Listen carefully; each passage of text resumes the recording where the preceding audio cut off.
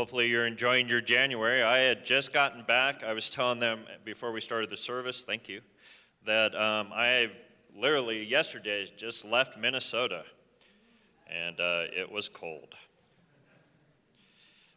It's been, I think they said the last time they've had it, so get this, I'm leaving a meeting in Rochester, Minnesota. The wind chill was 35 below zero. And the last time it was that way was 25 years ago, and guess what? I was there 25 years ago when they had the same experience. So I felt, yeah. And so I felt extremely blessed that the Lord chose that time, both times, for me to be there to experience that. So what a joy. It's an honor to be here with you guys. If you'll join me, grab your Bibles, go with me to 1 Corinthians chapter 6. 1 Corinthians chapter 6. And we're going to focus our attention on verse 12. But before we get there, we kind of need to take a moment and kind of get us to 1 Corinthians chapter 12. So as you guys are doing that, look up here real quick on the stage and see this table. I want this table to represent something to you as we move forward in the teaching. This table represents the life, the death, and the resurrection of the Lord Jesus Christ. Now, why that's so important is a lot of times when you and I are starting to read the Scripture, there seems to be this focus on not only the life and the death of Jesus, but very little on the resurrection. And you need to see it as a complete understanding, especially when we go into the writings of the New Testament past the book of Acts, because they are talking about what does it mean to have new life in Christ and live based on that type of life. And so since we hardly talk about this idea that we're a new creation or we're living based on a resurrected life of the Lord now, what happens is we spend a lot of time being what we would call sin conscious instead of new life conscious. And what we're going to come to in the passage today here is Paul is now, through the book of Corinthians, he's starting to deal with what we would call, how do you live the Christian life? What's going on? And they're running into problems, and Paul is now beginning to address them.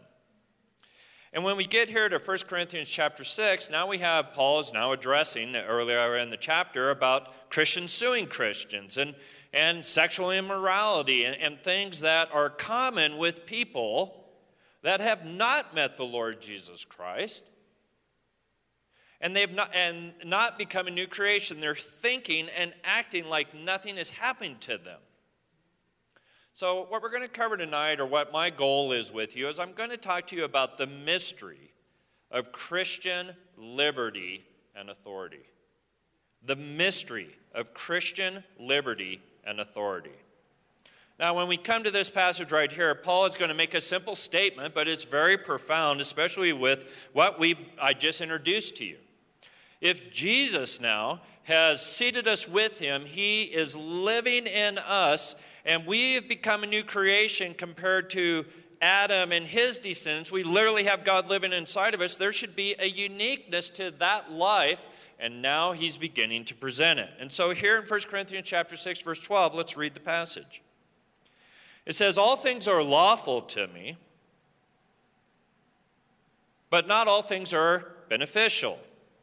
All things are lawful for me, but I will not be brought under the power of anything. Now, it's interesting. Paul is beginning to now, when I looked at the original language, this is actually a third-person statement, which means he's taking a statement that the church now is beginning to speak. And he's beginning to address it. Now, he just brought up the idea of Christians suing Christians and sexual immorality. And what he's doing is he's bringing up a statement that the church in Corinthians is saying. So, what is he trying to get at? Since Jesus died on the cross, the whole idea of what the law is to a Christian has changed. In fact, it tells us that the purpose of the law, Paul begins to write this, the purpose of the law is to do two things. It's to show us the perfection of God. God is perfect, and that we're not. And the law, as we find out, wasn't to be a set of rules we live before God with. The law was given us to show us that we actually are sinners and we need a Savior. And not only do we need a Savior once, we need a Savior continually. And that's why what we would call the majesty of Jesus appearing in human history is so dynamic, because he not only rescued us from sin, he rescued us from the law. Now think about this with me. The biggest problem with the nation of Israel was not the law, it's how people related to the law. The law has a profound effect, doesn't it? This is how God wants me to walk. These set of rules that God has put in front of me. And so instead of relating to God in a relational way, I relate to God on a law way. And because I live my life based on following God through a set of rules, I never feel like I can connect with Him, because every time I look at the rules, I find that I fall short. There's shame and condemnation that comes over me. And now I don't want to stand in God's presence, because when I have that law within my mind and my heart, it judges me. And then when I stand before God, I feel condemnation. And I believe that the only response that God is going to give me is that He is going to condemn me. And so God now sends the Lord Jesus Christ and says, now on Him I am going to visit all of this. Not only does Jesus take the penalty of the sin, He takes the law upon Himself so that we are set free from the law. Now, not only are we set free from the law, which actually is hard for believers to realize, it means that now walking with God is in such a different dynamic that I have to learn how to walk with God in a new way, because I'm a new creation. And because I'm a new creation, this dynamic begins to touch my heart. I start realizing the law has no effect over me. I'm free. So how should I live? That's what Paul is beginning to address. And this is what this argument is, by the way, that's being brought up in this situation. He's beginning to address the problem of how people try to work with not being under the law anymore. How shall I live? And he says this is an argument that the Corinthian church is actually presenting. All things are lawful for me. So what he's saying is, now that the law isn't under me, I'm free to live. Now the question becomes, if I'm free to live, how shall I live? Everything is lawful to me. It means there's no law over me now. Now this actually scares a lot of people to go into this area of talking about Scripture, because the minute you say that God is not having judgment over you, and that liberty hits the heart, people believe it becomes a license to do whatever they want to do. And there are parts of Christianity that really realize that Jesus fully saves, but then they don't know how to live in relation to Him, so they go back to the very thing that Jesus has set them free from. And they come under the bondage of it in a new way. But Brian, you just said we were set free from the law. You were set free from the law, but when it says all things are lawful to me, it means God does not want you or me to stand before Him and relate to Him anymore based on the law. He wants to have relationship with us. He wants us to know, and you guys got it? When I relate to Him in the law, I relate to Him as a judge. Well, after Jesus died on the cross, this is what the whole book of Romans begins to address. Once Jesus died on the cross and we were justified, God went from being our judge to being our Father. And now that He's our Father, He doesn't want us to bring up the idea of condemnation or shame or this idea that we're not acceptable to Him. In fact, God was so serious about this that Jesus made a statement like this in the New Testament. The Father has given me all judgment. So the Father isn't even judging Christians anymore. He's left all the judgment to the Son.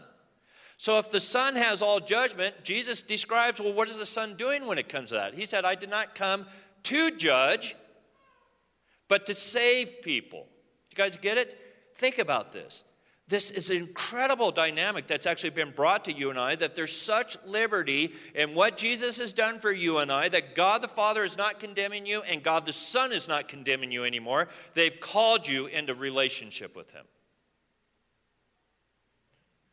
Now I have relationship with Him, so the question becomes, well, what do I do with all the rules? What do I do with this stuff? Well, the Bible says, since you're not going to relate to God as a father or the Lord Jesus Christ or the Holy Spirit based on law anymore, then that means your relationship has to come to the forefront, and it's now about how do I relate to him in relationship, not based on rules. This is actually the tendency or the call of maturity that I would say most of us, myself included, have a hard time hearing, because we want to relate to God based on rules. It sounds easier. And yet the call of maturity is to get away from that and know him in relationship ways. Knowing him as a person that's in a family. Now, how does God talk to you and I? We're going to move on to the passage and actually deal with it, but how does God actually talk to us as his people? Well, we actually see a beautiful picture of this in the book of Ephesians. There are several pictures in Ephesians, but the two that I want to focus on is this one. First, we're called to God to be a family. So that now God is taking the role of, I'm your father, I relate to you as a family, and so from this point on, when I'm relating to you as a family, recognize it is my job as a father to create you first and foremost, and then secondly, to nurture you. Those are the two words for the word father in the Hebrew and in the Greek. They mean to create and to nurture. The next picture that we actually have is that you and I have moved from a place of relating to God as a judge now to become the bride of Christ. So now God has actually called me into what we would call the two categories of the most intimate relationships that you can have. God has given us the picture. This is what I am relating to you as. You are my children, but actually in a very unique way, you are my bride. And this is how God is determined that he now wants you and I to relate to each other. Now think about this. I do not sit with my kids and have relationships by bringing up a set of rules and saying, did you do these 10 things? And if I want to make sure that my wife and I are not getting along, I don't bring up a set of rules, did you do this today? Now we're relating on a different reality, which is called the heart of the person, knowing the heart of the person. Am I worried about how that person is responding as I relate to them? Have you guys heard the call of maturity in relationships? See, when we first get in relationship, we try to draw from a person to get something met inside of us. And a person can't do that, but God can. Once I relate to God, he loves me to a place where I become satisfied in him. And then what's supposed to come out of me is joy and thankfulness, and now I want to be in relationship with him and find out what pleases him because he's so satisfied me. This is what Paul is now beginning to address in this statement right here. All things are lawful to me, but then it says all things are not beneficial. In the original language, just so that we understand this word for beneficial, it actually means everything that you encounter in your life, it has an effect on you, and the idea is you collect these effects, and then the end result is you should be benefited from all these things that are going on in your life. So it's the overarching principle. If God is a father to you and I, what is his household like? His household is a household of wholeness, prosperity, and peace.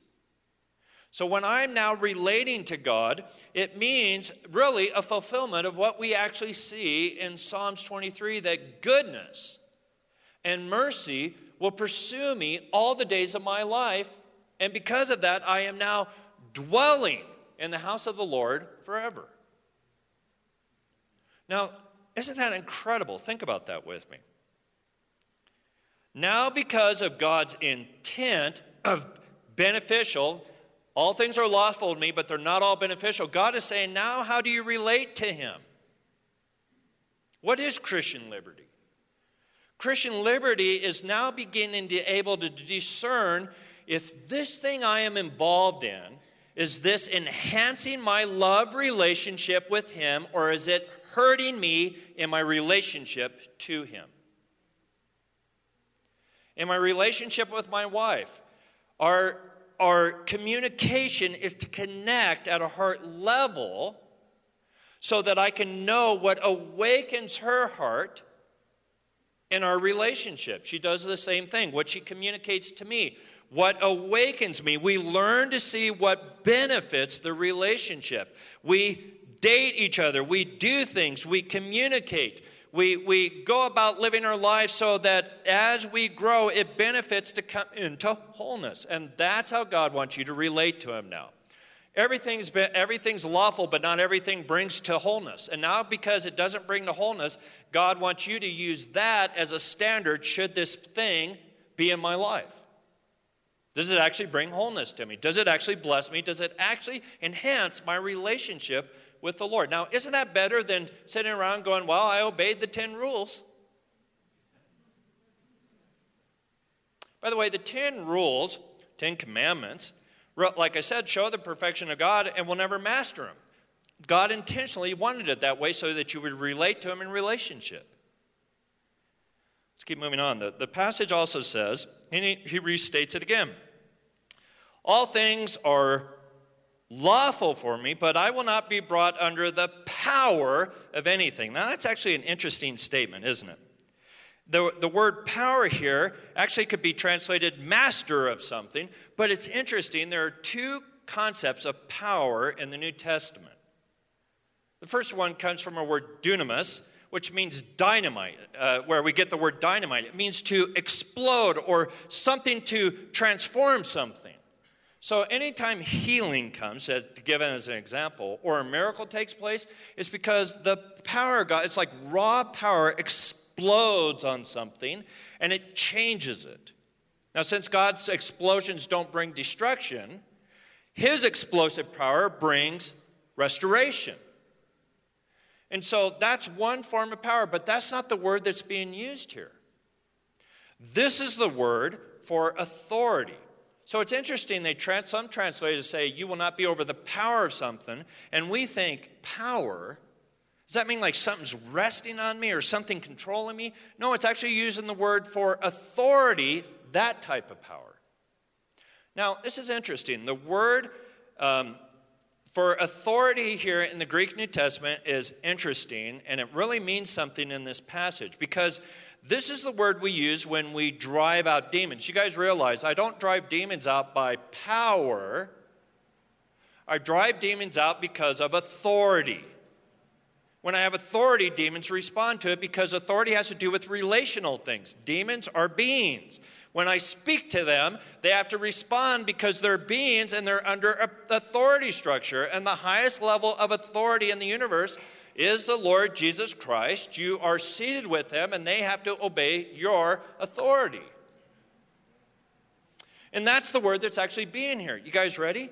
Now, Paul is saying, well, since the law doesn't have control over you anymore, what can get control over you? And it's using the Greek word in this passage to describe something in the spiritual realm that you give yourself to has a spiritual power behind it. It might even be the enemy, and you can actually come under control of that after you know the Lord Jesus Christ. Wow, that's fascinating, isn't it? So let's actually develop that. What is he actually trying to address here? Now he's going to bring in the idea, the passage itself, and Paul's beginning to address it. He just went through a whole entire list of what? Sexual problems in people's lives. Perversions, one level after another. And then he begins to lay down this idea that thing that you're involved in, that's what we call the flesh. Your appetites. What you do with yourself. What do you do with the things that God has freely given you? You're not under the law anymore, but what's going on with your flesh?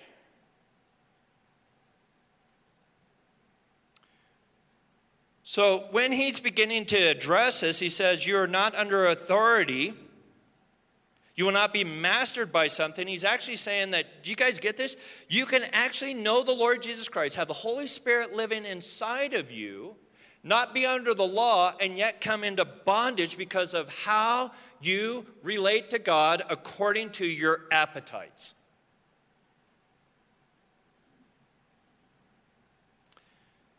Do you guys remember just meeting the Lord Jesus Christ, how wonderful that was, and yet still being in bondage to things? And going, well, how come I know Jesus? I can know a measure of power and authority, and yet this thing has control over me.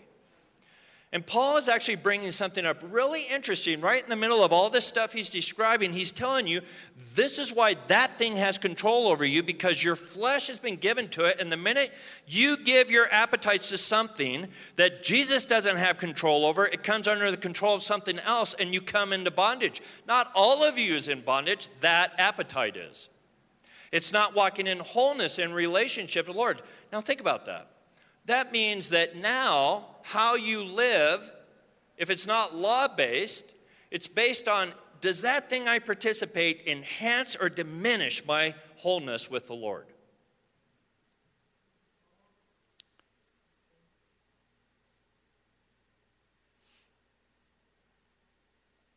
Several years ago, well, actually many years ago, more than a decade ago, I had a problem after I met the Lord Jesus Christ.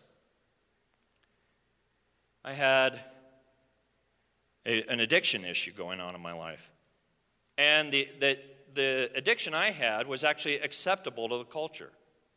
I didn't even know it was a problem until the Lord convicted me of it. So I'm going to somehow try to present this to you.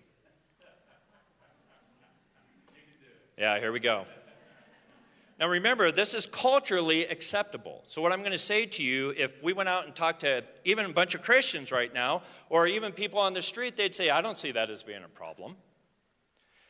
For some odd reason, my whole entire life, I've always drinking soda pop. But after I came to the Lord Jesus Christ, I got extremely addicted to Mountain Dew. See, it doesn't sound bad, does it? Yeah. And so, guys, you understand that every day I drank 2 to 3 to 4 2 liters of Mountain Dew every day.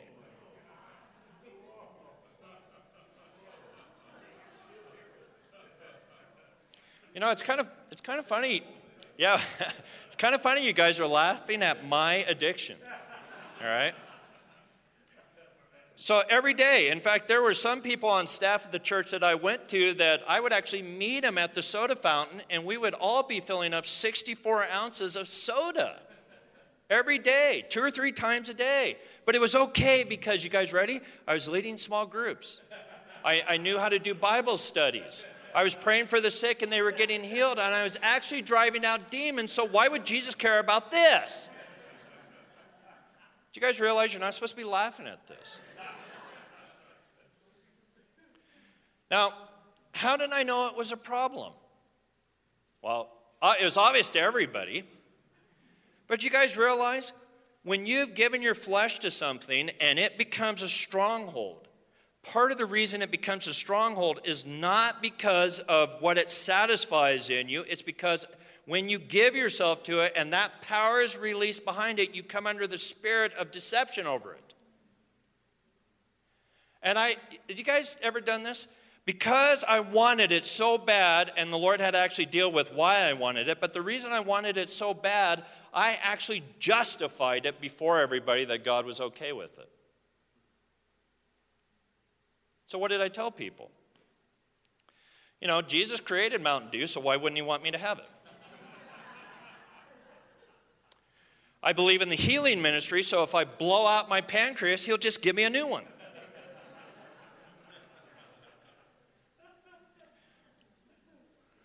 I serve the Lord all the time. I'm faithful and I'm tired, and this gives me the energy to do it. Justifying it all over the place. And if anyone brought the law up to me, I'd say, I'm not under the law, I'm under grace. So I tried to create inside my own heart a reason why I should do this, and never have anyone on the universe ever point that out and say, you might think that might be a problem.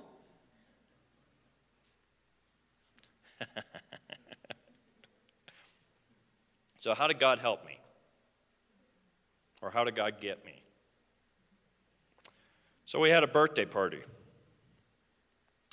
So I was home with my kids, my wife. before we had some friends come over. And what do you think I got for my birthday? Mountain Dew. So they actually wrapped a 6-pack of Mountain Dew and put it on the table. And guys, I mean, really, I open it up and there it is. Happy birthday. Exactly what I wanted. I drank it down and I put the can on the table. You know, taking a breath before I crank through another one.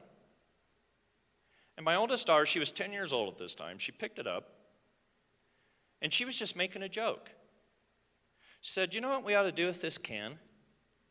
We ought to bronze this, and then when Dad dies, put it on top of his tombstone and say, "Our Father's God."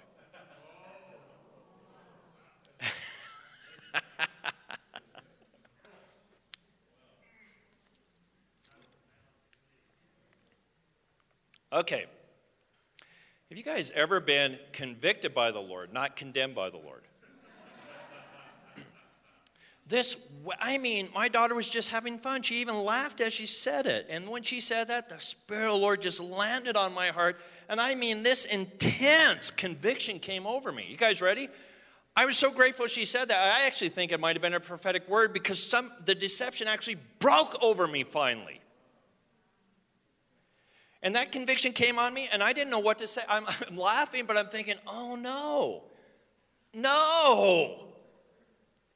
So I turned to him and went, hey, could you guys excuse me for a few minutes? And my office is in my basement, so I go down to my office, and I get on my knees, and I'm like, I can't believe this. And you guys ready? I had to admit it. I'm actually I'm telling the Lord this like he doesn't know. I'm addicted to this stuff, Lord. How did I get here? Now, the good thing about the Lord is he's extremely kind. I don't know if we're kind sometimes, but the Lord is kind even when he convicts us of stuff. I just asked him, how did I get into this place? And have you guys ever talked to Jesus? Sometimes when he answers with a question. So how did I get here? And he asked me, Brian, what do you get out of doing this? What do you get out of drinking Mountain Dew? I thought, well, I mean, that's obvious. He said, no, think harder. There's a payoff here. Why do you do this? I thought, oh, I do it because it makes me feel good, and I feel like I'm in control of my life because on my outward circumstances, I don't feel like I'm in control. And for a lot of inward circumstances, I don't feel like I'm in control. So this is the one area I can go to where I feel good about myself, and I can control this. And he said, and that's the issue that's going on with you. If you'll put this in my hands, I'll break the power of that inside of you. And so, guys, this is a good thing about Jesus. I don't have to have it all figured out. All I have to do is walk with him. I got before the Lord and I just said, you know, Lord, I really can't set myself free from this. I want this too much. You have got to come and deal with why I think I need this. And guess what the Lord did? This is the idea of the whole entire passage. He wasn't relating to me on the law. If we would have stayed in the law, I would have stayed in bondage to this. Because I don't have the power to be set free, but I know a person that can set me free.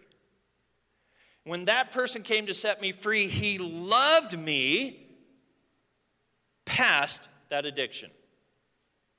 He went into that place of my soul that I don't understand, and he filled it with something that I was longing for, that I was trying to get from that substance. He filled that. And I got up off the floor. Now, this is phenomenal. Sometimes he makes you walk through a season. I got off the floor, went back upstairs to my birthday presents, cranked open another Mountain Dew, and was just about to start to drink it. And I looked at it, and you guys ready? I realized I don't have a desire for this. It's gone. I went, can you imagine? Everyone spent a whole bunch of money on this stuff. I just went out and poured it out all in my backyard, and I actually think that was the best birthday present I've ever gotten. I was just thinking about it. My daughter's 30, so that was over 20 years ago. 20 years ago. And you guys ready?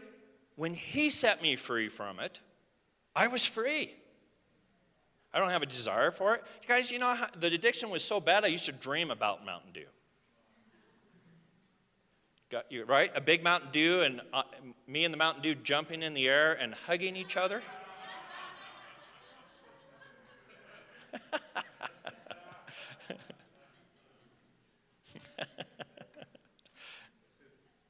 So glad you laugh at my bondage. That's so awesome. So you guys ready? Now when it comes to Christian liberty, Jesus is pointing and he's saying, now look, I have created the body and the soul and the emotions for relationship with me. Not for something over here that'll capture you and put you into spiritual bondage to where you're in control of that.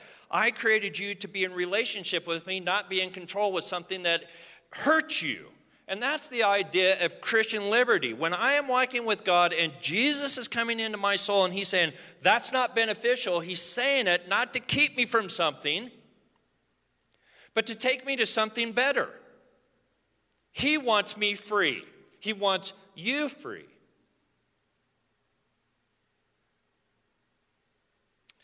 So when it says that we will not be mastered by something or we will not be under the power of something, what is authority and how does authority work?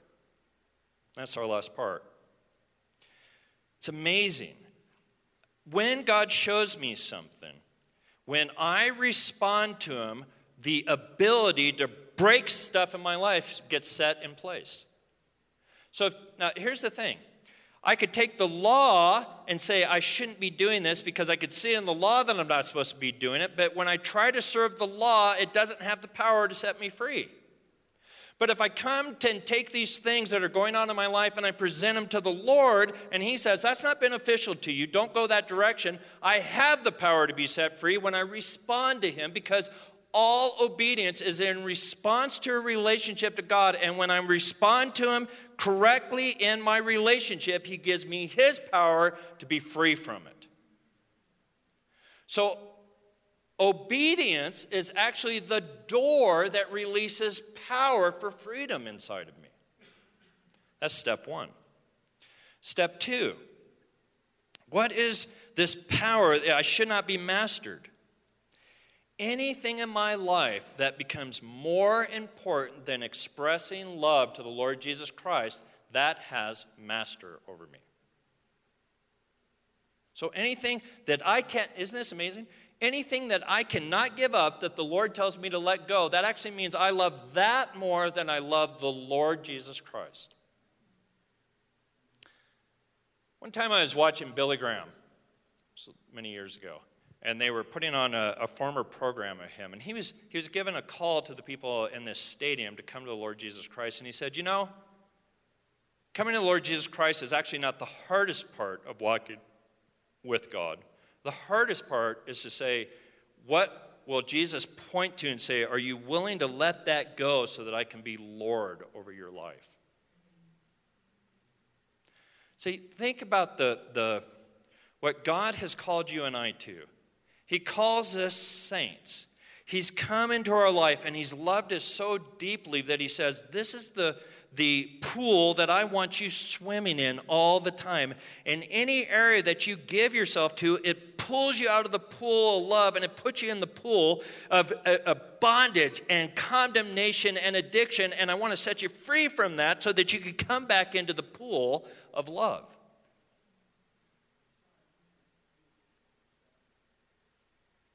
So walking with the Lord, walking honestly and truthfully with the Lord is what he's called you and I to. That's what Paul is now addressing. I don't want to be in bondage to these things. You don't want to be in bondage to these things. There are Christians, guys, I travel all over the world, as they said, and I go to places, and Christians are in bondage to things that Jesus has provided breakthrough for. And we just accept it because everybody's into it. And this isn't me trying to get you, do you guys hear it? This isn't me trying to get you to be holy on your own. I'm telling you, Jesus has provided this for you. You don't even have to worry about being holy. All you have to do is worry about loving him and walking with him, and he'll make you that. Jesus has called you and I to be set free. What he has done, when I point at this table, what he has done on the cross, the death, and the resurrection has provided this thing, and this is what Paul is addressing with the Corinthians now. He's saying, you're thinking and acting like Jesus hasn't done all this for you. You're not looking at yourself properly. You're seeing that you keep thinking you're under the law, the old way. You're not under that anymore. That does not have any authority over you. You have been called to a place of being liberated before the Lord, and you are to stand in that because that is the blessing of God for you.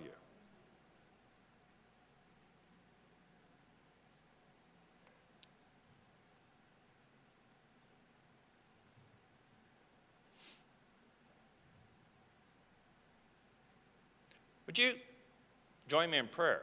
Let's ask the Lord to engage us with this.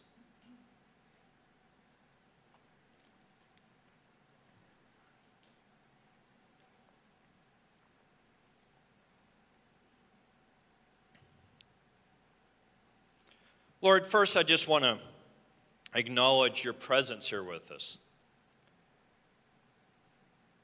Father, Son, and Holy Spirit, we just acknowledge this work and thank you for it. Thank you for what you've done through Jesus' life and resurrection. Thank you for paying the price so that we could come into Christian liberty and not be under the law anymore. We just say thank you for that. But Lord, you are Lord over us. And so we come before your majesty right now.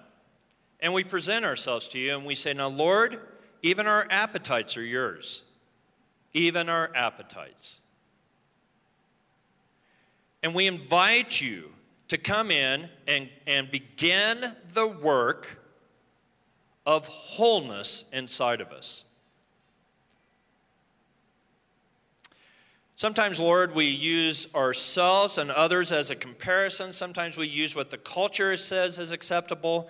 But there really is something about your heart and who you are in us that should be our standard. Let that standard arise, Lord, with your love. Let the power of your love come now. Let it come. Let the power of your love come to us. And in the name of the Lord Jesus Christ, if you find yourself caught in something and you don't know how to be set free, we stand together here, and in the name of the Lord Jesus Christ, we break the power of that thing in your life. And we ask, Lord, that your love would deliver us.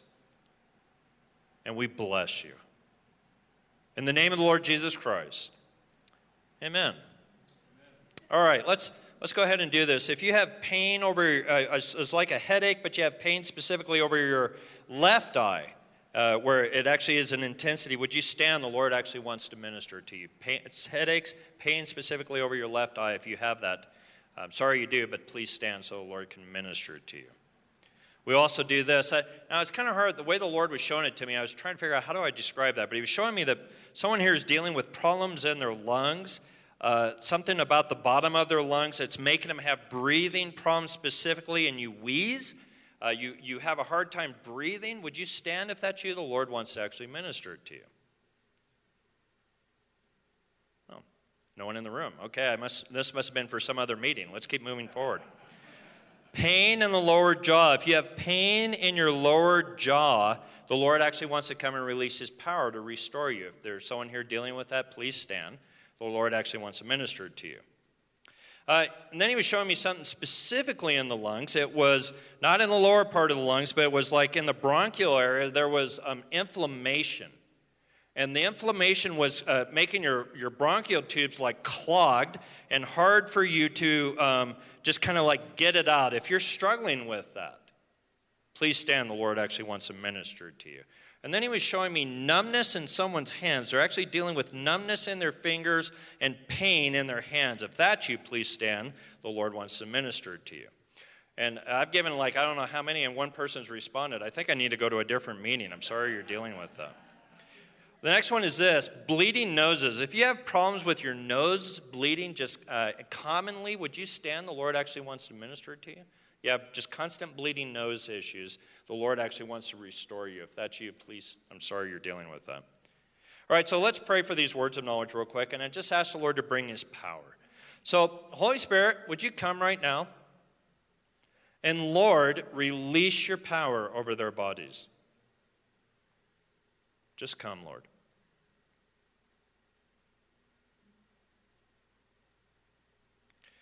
In the name of the Lord Jesus Christ, we break the power of this infirmity over them. We command it to lift off. And we ask, Lord, that you would now, through your power, begin to restore them. Release your power, Lord.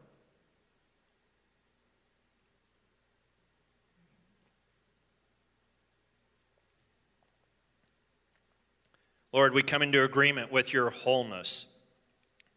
Let your wholeness just flow over us. In the name of the Lord Jesus Christ. Amen. All right, is there a woman here named Susan? A Susan here.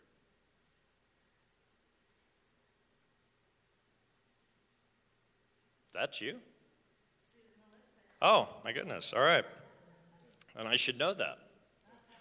Okay, so what I felt like the Lord was telling me is there's going to be a transformation that's actually going to come in your life, and the Lord's going to cause you to become a writer. And he's actually going to give you stuff to start writing, and that he's going to start equipping you to actually do that. Does that make any sense to you? All right, well, let's pray for it. Good. It makes me feel good. I'm doing really good tonight. So let's just pray for that. So, Lord, we just ask that you would do that. That this inspiration that I saw that you were giving, I ask that you would release that. Let your goodness and your power just be over her. In the name of the Lord Jesus Christ. Amen. All right, is there a Dan here? A gentleman named Dan?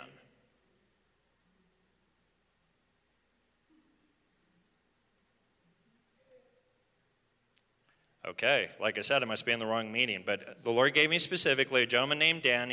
He's an older gentleman. He has brown hair. So I'm going to go ahead and just give it because I think it actually is the Lord. So Dan, the Lord was actually showing me that you've been walking with him. You feel like you've advanced to a certain point, but something is resisting you. The Lord was showing me that he's going to actually break that off of you, and there's a season now for the favor of the Lord to rest on you and to actually lead you into the things that he's called you to. And it had to do with people and relationships. And so we just ask that the Lord would release your power over this gentleman, Lord. In the name of the Lord Jesus Christ. Amen. All right, one more. Jim. Is there a Jim here? Oh, hey, Jim. Are you ready? Okay, well, this is going to be kind of easy because I kind of already know you, but the Lord was showing me you have a shepherding anointing. And he wanted me to specifically say this to you. He said he was bringing a breakthrough financially to you.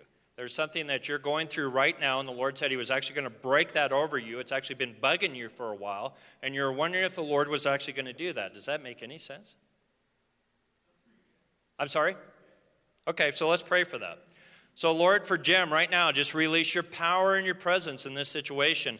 And this area of finances, this thing that we deal with all the time, Lord, how the enemy kind of gets in that, tries to bring discouragement. We break the power of that right now. We bless this shepherding anointing. We ask that he would flourish and that you are the provider. And so we welcome that provision into his life and we say yes to it. In the name of the Lord Jesus Christ. Amen. Amen. All right. You guys ready? Please receive the blessing of the Lord, and then I'm going to be done. So please receive the blessing of the Lord. Yeah, you can stand if you want. That'd be awesome. Just put your hands out like it's Christmas. Here we go. Lord, we just thank you for this time. We bless your name. Now, come. Right now. As we get ready to go to our homes, we ask that you would hover over us. You would strengthen us by the power of your might. And now, Lord, may the Lord bless you and keep you. May the Lord's face shine upon you and be gracious to you. May the Lord turn his face to you and give you shalom. In the name of the Father, Son, and Holy Spirit. Amen. Bless you guys. Thank you.